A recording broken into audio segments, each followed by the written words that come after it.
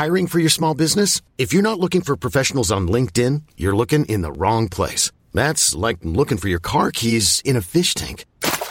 LinkedIn helps you hire professionals you can't find anywhere else, even those who aren't actively searching for a new job but might be open to the perfect role. In a given month, over 70% of LinkedIn users don't even visit other leading job sites. So start looking in the right place. With LinkedIn, you can hire professionals like a professional. Post your free job on linkedin.com/achieve today. A lot can happen in the next 3 years. Like a chatbot may be your new best friend. But what won't change? Needing health insurance. United Healthcare Tri-Term Medical Plans are available for these changing times. Underwritten by Golden Rule Insurance Company, they offer budget-friendly, flexible coverage for people who are in between jobs or missed open enrollment. The plans last nearly 3 years in some states, with access to a nationwide network of doctors and hospitals. So for whatever tomorrow brings, United Healthcare Tri-Term Medical Plans may be for you. Learn more at uh1.com.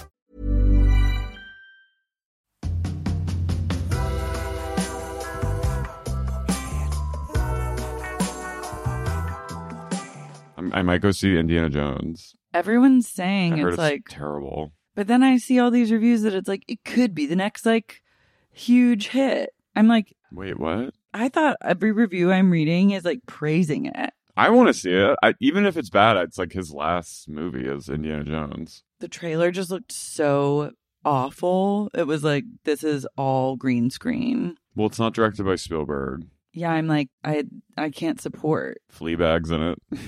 Love that for her. Get the coin. Get that coin. I love her. She talk about grift. What? No, I'm kidding. Just people. I've been seeing all these articles about her like having not produced anything really with the $60 million she was given by Amazon. But I'm like, she's doing.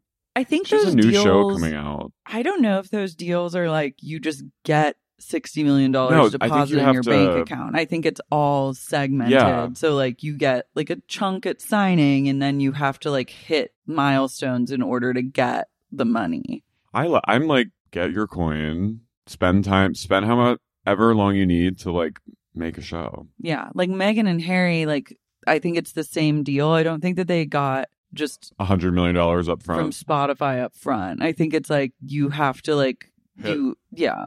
I mean, I would assume they sure didn't.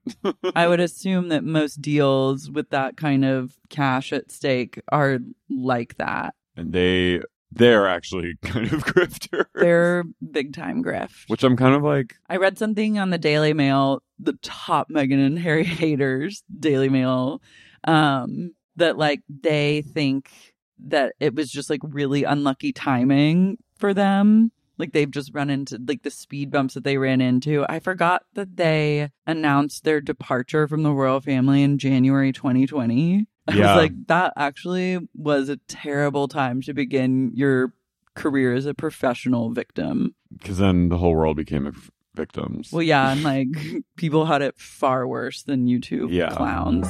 Yeah, that's crazy.